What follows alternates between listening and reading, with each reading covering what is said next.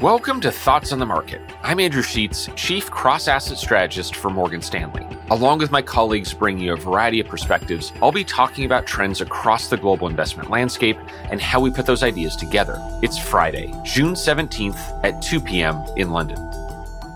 There is so much going on in markets that events that would usually dominate discussions find themselves relegated. You'll emerge from an investor meeting having discussed everything from Fed policy to China's COVID response and realize there was no time for a discussion of, say, the situation in Japan, where the yen has just seen one of its sharpest declines in the last 30 years. I think that applies in a notable way to the conversation around central bank balance sheets. For much of the last decade, the bond buying of central banks, also known as quantitative easing, was the dominant market story. But that buying is now reversing, with the balance sheet of central banks in the US, Euro area, the UK, and Japan set to shrink by about $4 trillion between now and the end of 2023. And yet with so much else going on, this quantitative tightening really feels like it's taking a back seat. One reason is that while the size of this balance sheet reduction is large, it is, for the moment, looking like it will be quite predictable, with central banks stating that these reductions will happen in a regular manner almost regardless of market conditions. That's in sharp contrast to the situation in interest rates, where central bank policy has been rapidly changing, much less predictable, and very dependent on incoming data.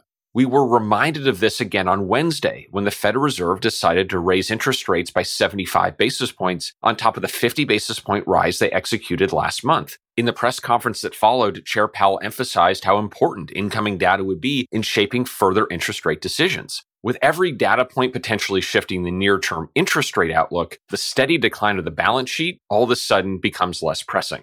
There is also a legitimate question of how much central bank bond purchases mattered in the first place. There's a whole branch of statistics designed to test how much of the variance of one thing, like stock prices, can be explained by changes in another thing, like central bank balance sheets. When we put the data through these rigorous tests, most of the stock market moves over the last 12 years are explained by factors other than the central bank balance sheet.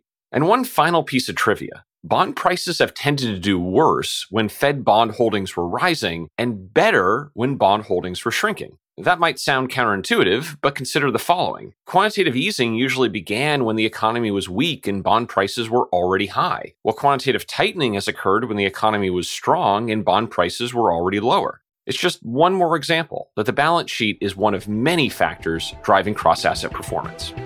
Thanks for listening. Subscribe to Thoughts on the Market on Apple Podcasts or wherever you listen, and leave us a review. We'd love to hear from you. The preceding content is informational only and based on information available when created. It is not an offer or solicitation, nor is it tax or legal advice. It does not consider your financial circumstances and objectives and may not be suitable for you.